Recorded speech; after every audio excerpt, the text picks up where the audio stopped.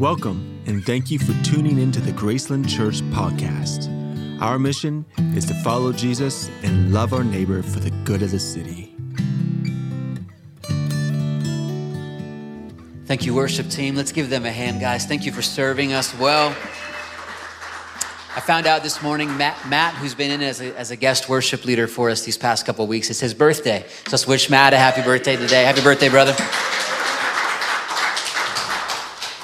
We're in a series called Thrive right now. I'm going to start by reading this short excerpt from a study. Money is the dominant source of stress for Americans, research shows. The American Psychological Association affirms that money is the number one stressor for Americans. Regardless of the economic climate, money and finances have remained a top stressor. That's a little bit hard for me to believe sometimes in one of the most prosperous nations that has ever existed. Money stress is widespread and it's seeping into the rest of our lives.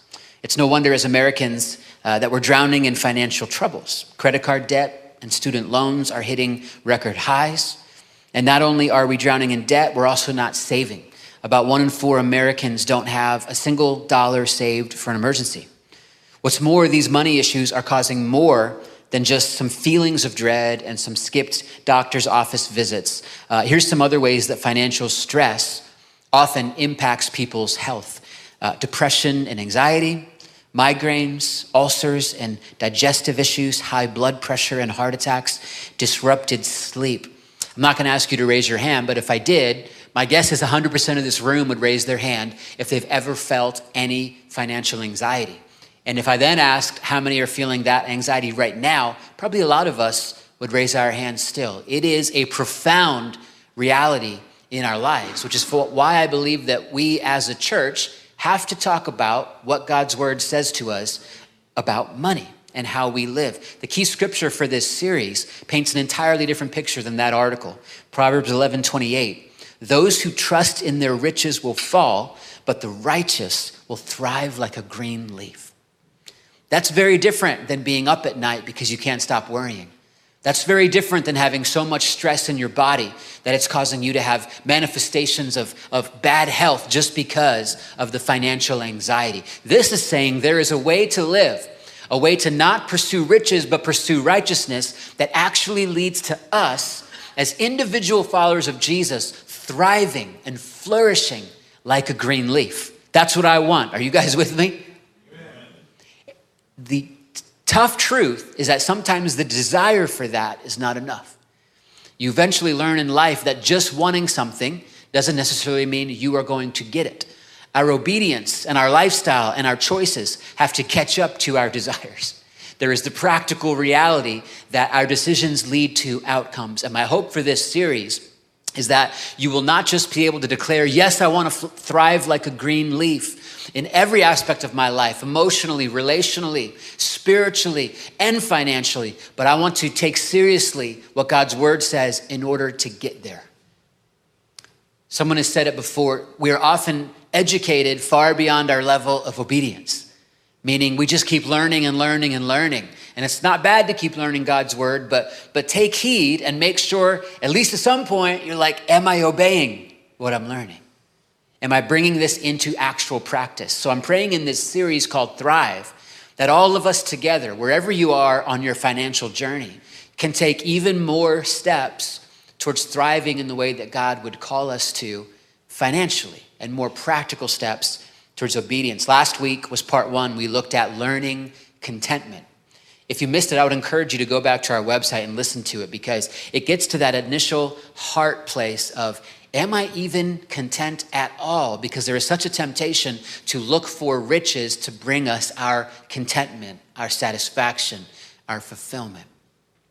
If we can deal with the contentedness of our hearts, we can make a huge difference right off the bat. You can make more money immediately by just spending less money. And that has to do with contentment. Today, we're going to talk about think differently. And in part 3, we're going to talk about trusting God completely. And let me clarify, the point in this is not to get all of us making more money. That's not what thriving means, though sometimes it might mean that. It means that you will thrive whether you have a lot or whether you have a little. And you will have peace. I've talked about shalom a few times in my prayer today. That's the word for peace, wholeness, a fully integrated life that is settled. Doesn't that sound amazing? It's a breath of fresh air, and you can have that shalom in your finances even when you don't have a lot. Any of you that have ever been there, can you attest and say amen to that? I've been there many times. I felt like there was much more that I needed, but God can give you shalom even in the midst of it. So even if you're really struggling today, that's my prayer for you. Our primary principle for the series is to make obedience to God your strategy in financial planning, your primary strategy, because his way works. Thrive means to grow or to develop well. The Hebrew word parak means to bud, to sprout up, to flourish. May we flourish as God created us to. Today, the title is Think Differently. And we're starting with one of the very first things Jesus ever said, Matthew 4:17. From that time on, Jesus began to preach, repent, for the kingdom of heaven has come near. I want to start by reminding us that repentance is not a bad word, it's a beautiful word. There are some oftentimes hate-filled Christians that use the word repent to beat people down.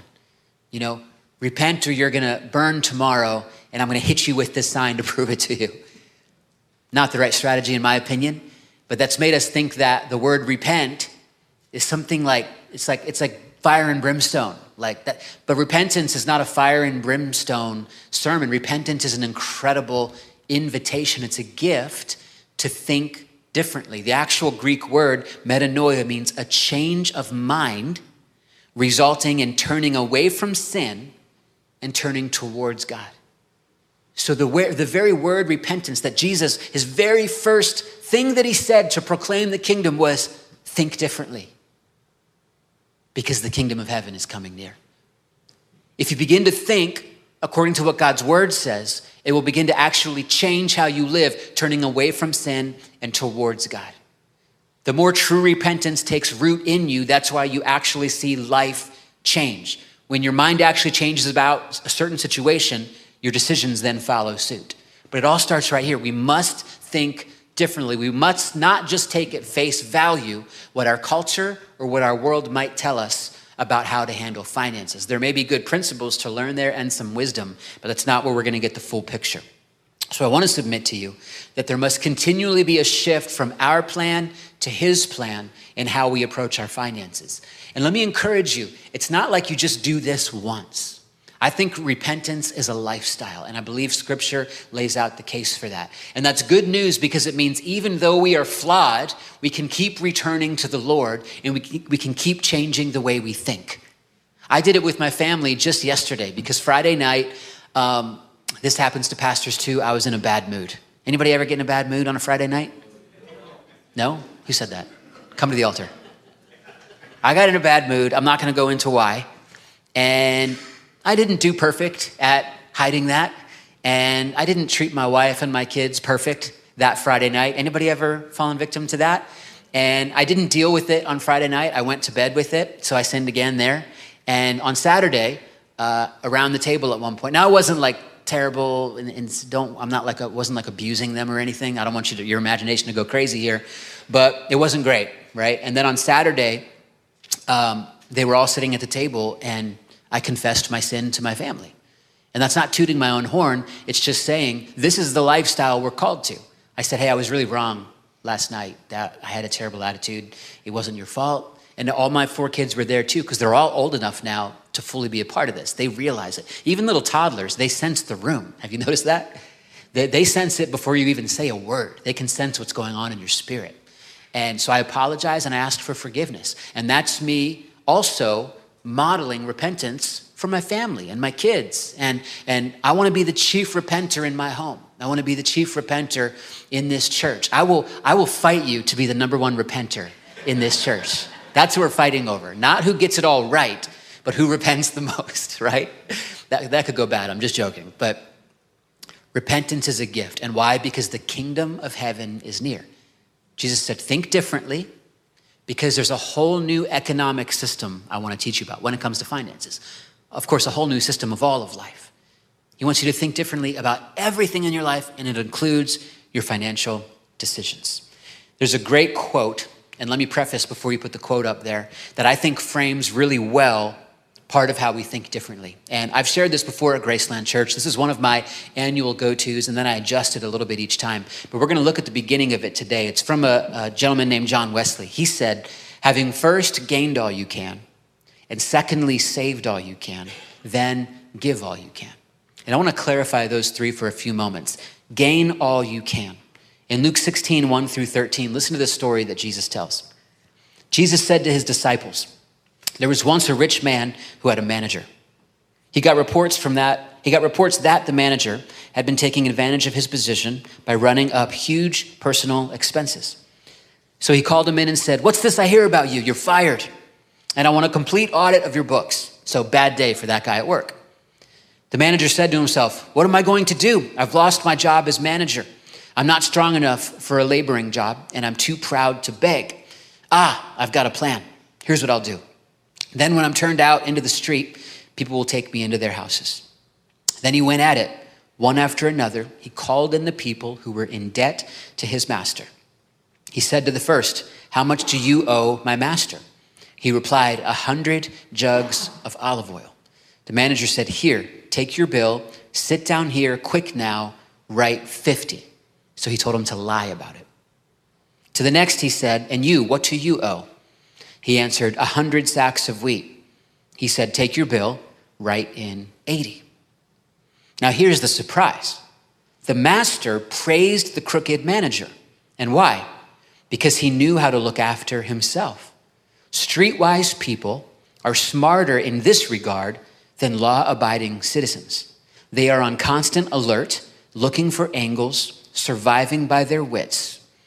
I want you to be smart in the same way, but for what is right, using every adversity to stimulate you to creative survival, to concentrate your attention on the bare essentials so you'll live, really live, and not complacently just get by on good behavior.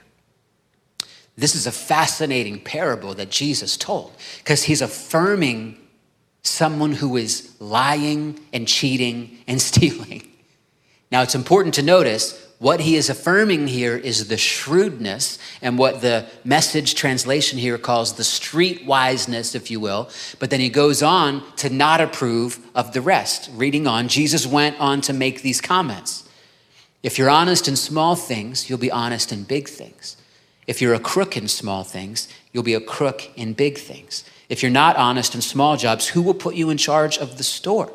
No worker can serve two bosses.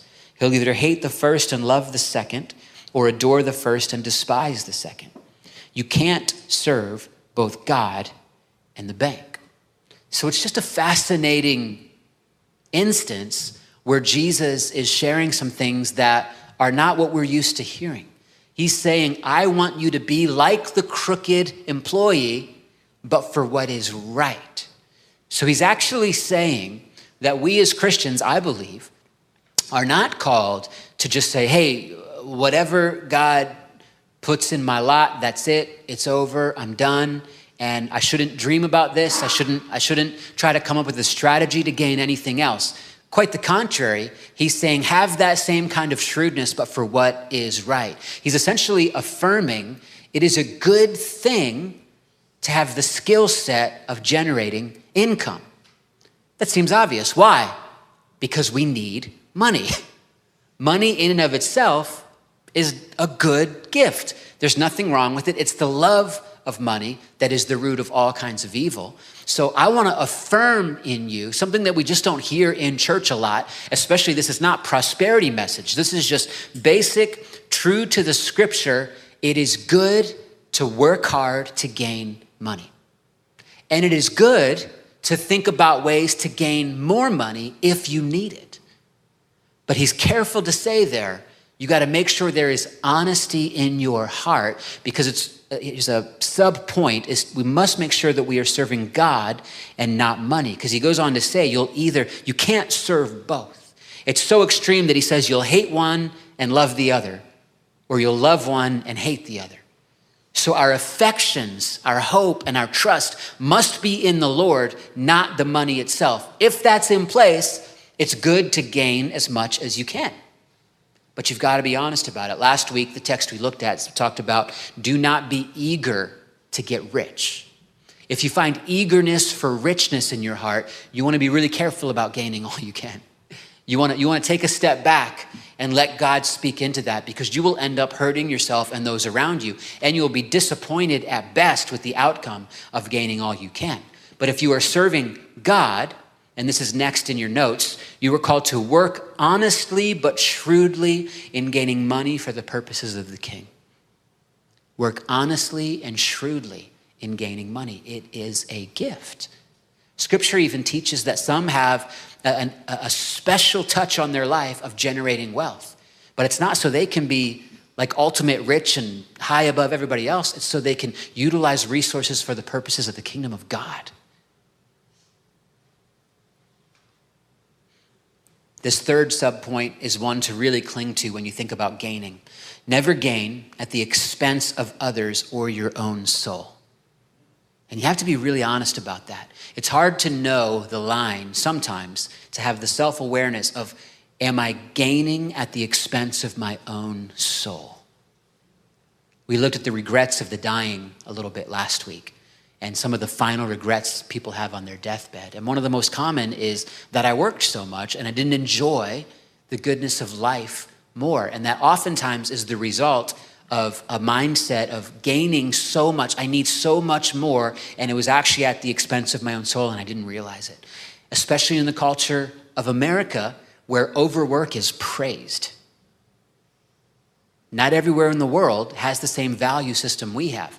Work is good, but overwork is not good.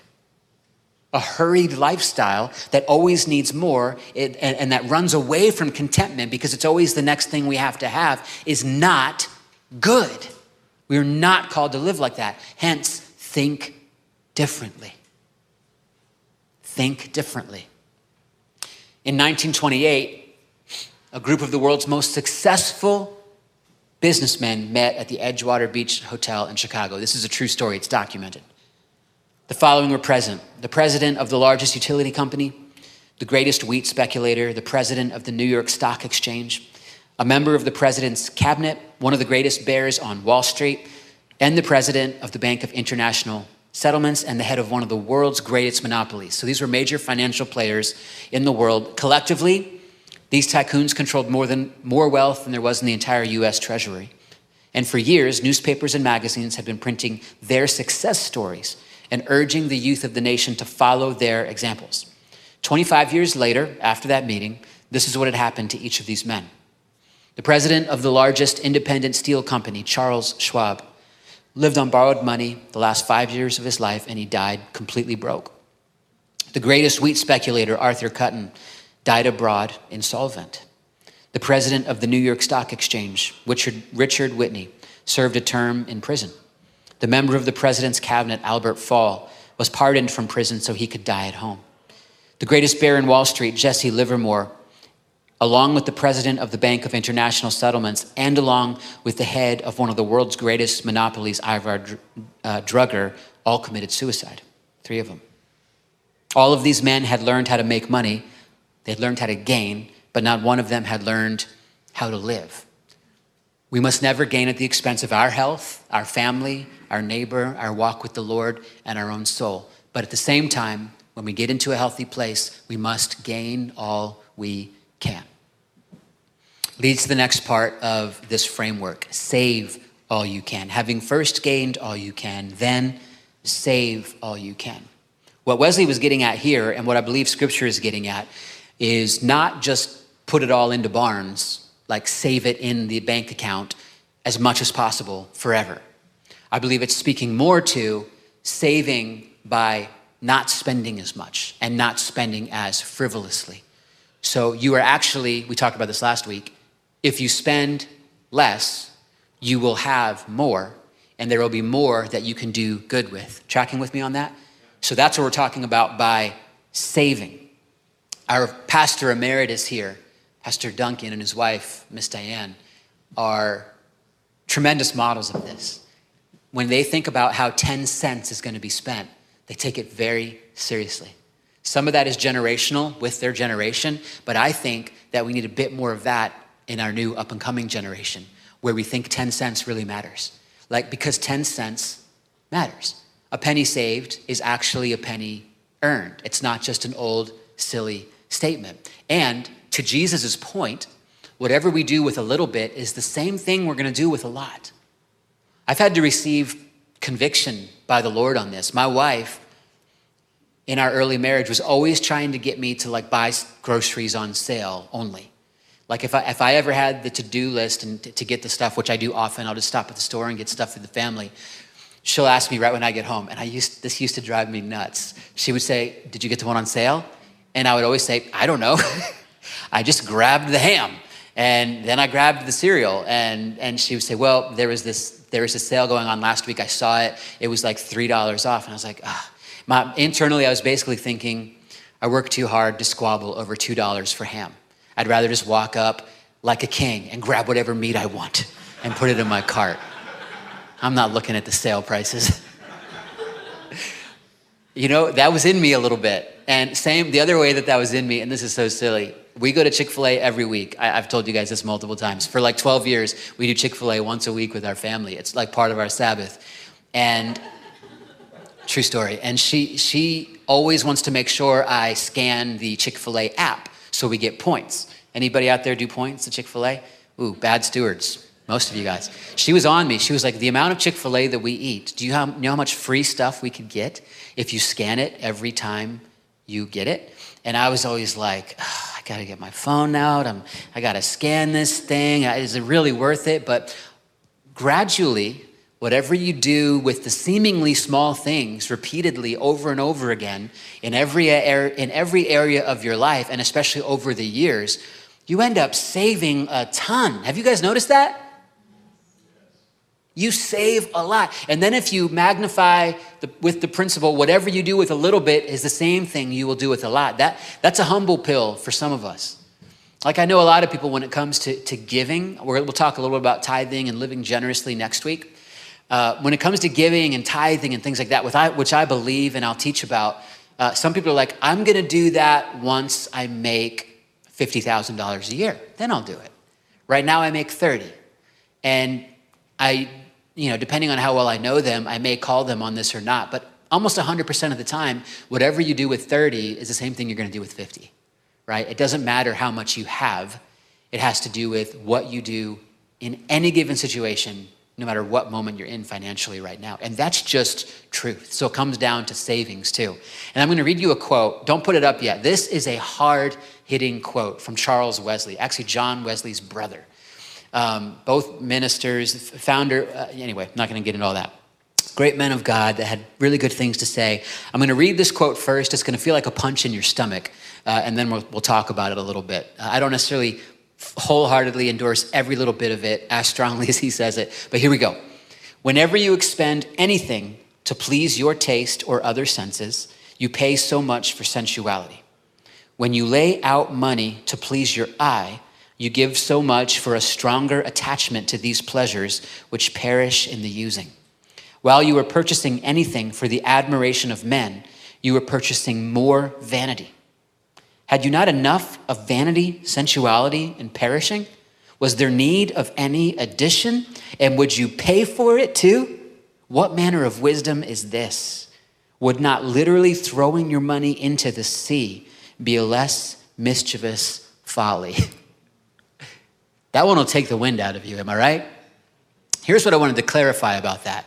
I believe biblically that it is perfectly fine to, let's say, go on a date night with your spouse or go out on a special evening with friends, with some dear people, and spend a little extra on a good steak dinner because it tastes really good.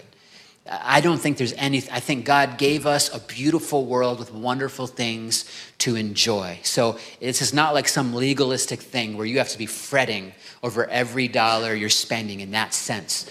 But the spirit of this, I think, is really true. A lot of times we are spending in order to get somewhere that we think we need to be because of our lack of contentment. We are thinking this is going to meet some need for us. Upgrade the house, upgrade the car, upgrade the shoes, upgrade the restaurants, upgrade. Why? Because they are. and they are, and they are. Any kind of keeping up with the Joneses or the Kardashians or whoever it is you're keeping up with down your street is going to lead you down a path where you are spending money to fuel your own sin of comparison and of trying to find your identity. Are you tracking with that? That's why he's saying, wouldn't it be better to just take that money and throw it into the ocean? Don't pay to feed your vanity. I especially loved his point. If you're purchasing something for the admiration of men, you're paying for vanity. So these are the kinds of areas that we can really honestly look at and say, okay, how can we save more by spending less and be a benefit to our own soul and be more of a benefit to the world around us because we will have more money to bless people with. And that's on top of already more peace of mind in your own finances because you can build more financial margin than you realize. I know this is like heavy Sunday morning stuff, but are you guys with me on this? A few are with me. I know it's heavy. What we're gonna do, because of time, is the last point, give all you can, is gonna punt to next Sunday. That happened in first service too. I thought that might happen. And now it just means you have to come back. So I don't know what you're doing next Sunday, but now you're gonna be here because you need to hear the conclusion of this message. If you only do gain all you can and save all you can without what you'll hear next week, it's no good. So you must come back. You with me? I'm joking. You can always watch online. You can check the message anywhere else if you can't be here. I'd love for you to be here. It's going to be a really fun Sunday. But I'll have a new note card for you note takers that includes everything, and we'll add on the last piece. And the elementary kids will be in here with us for that sermon. Let me invite the band to come back up. What we are going to do today, even though I didn't finish the message as a whole, let's respond to the Lord in regards to whatever he's saying to us today. That's what I believe in. God, what are you saying to me and what are you calling me to do about it? So can you close your eyes and bow your hearts with me? Lord, we are so grateful today for how you meet our needs. Thank you for your provision in our lives. Like that song says, all my life you have been faithful. Thank you for giving me food to eat. Most of us had a meal this morning. Most of us had several meals yesterday, several meals on Friday, several meals on Thursday. We're gonna have a couple more meals today. We're gonna have snacks between those meals. We're gonna have money to buy meals for other people. We're gonna take care of kids and grandkids and parents and siblings. We're gonna hang out with friends. We're even gonna have money to go to restaurants sometimes, like the greatest restaurant of all time, Chick-fil-A. Thank you that you have given us food. Thank you that you are my provider. We're living in so much abundance that we sometimes don't even have deep gratitude for the food we're eating. We're just so used to having it. We're just so used to grabbing whatever we need at the store. We're just so used to, even if we have a craving, being able to find whatever it is we're craving. But God, we want to pause this morning and reflect and remember the faithfulness of God in providing food for us to eat. Thank you, God. Church, will you join me in just thanking him? Thank you that you've provided bread for us, Lord. Nutrients, nourishment. It makes me, when I really sit with this, it makes me want to weep just thinking about the nourishment you've provided for my children. And even just these first 12 years of raising kids, you've provided so much nourishment for my kids. May I not take it for granted. I thank you. God, I thank you for the clothes that are on our backs right now, the shoes and the socks and all the various garments that we're wearing. Thank you that all of us here, we have closets full of stuff at home. We have stuff that we give away to Goodwill. We have stuff that we give to Graceworks. We have stuff that we hand down to others. We have stuff that we throw away. We have an abundance of clothing. Thank you, God, that you've been faithful throughout our entire life to provide the money that we need to purchase clothing, the money that we need to purchase food. God, thank you that you've given us shelter. None of us, as far as I know, were sitting outside in the storm yesterday. All of us had a roof to sit under, Most of us had multiple roofs we could sit under. We have a vehicle, or we have two vehicles.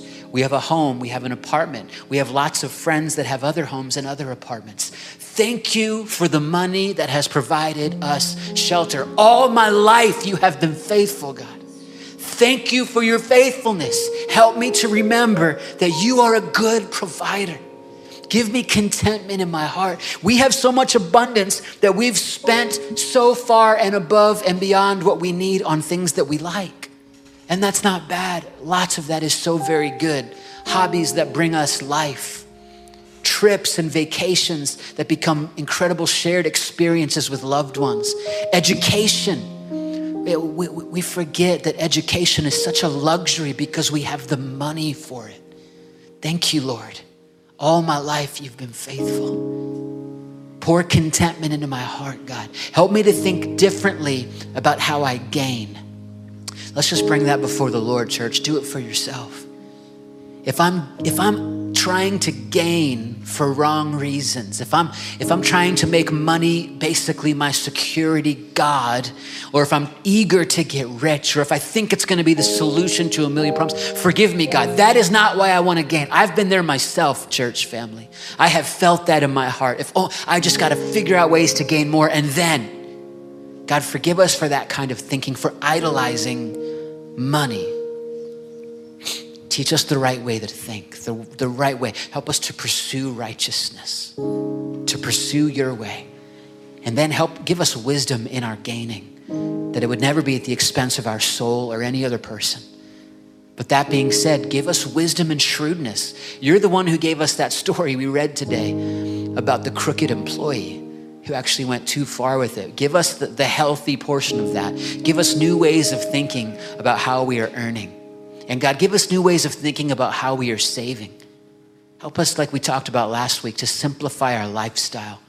I feel like we as a church need to really commit to this. We live in a lavish culture that is filled with empty promises about money and possessions and status and power. We want to empty ourselves of all these things, God. We want to save. We want to live with margin. We want to live with contentment and simplicity, and we want to give. God, I thank you for all these things. And church, as we just stay in an attitude of prayer and surrender, let's sing this chorus. All my life, you've been faithful. That's our simple prayer, God. As we close this gathering, may our mouths be full of singing of your goodness this week, this afternoon.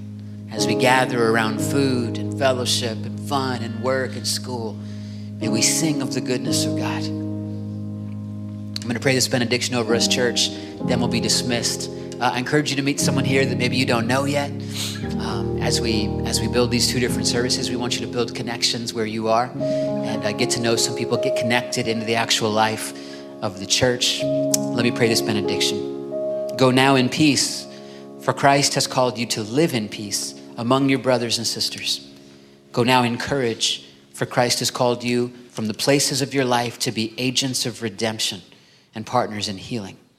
Go now in joy and thanksgiving, for Christ is our light. Go now as one body to love and serve God as you love and serve the world. In Christ's name we pray. Amen. Love you guys very much. Have a great afternoon.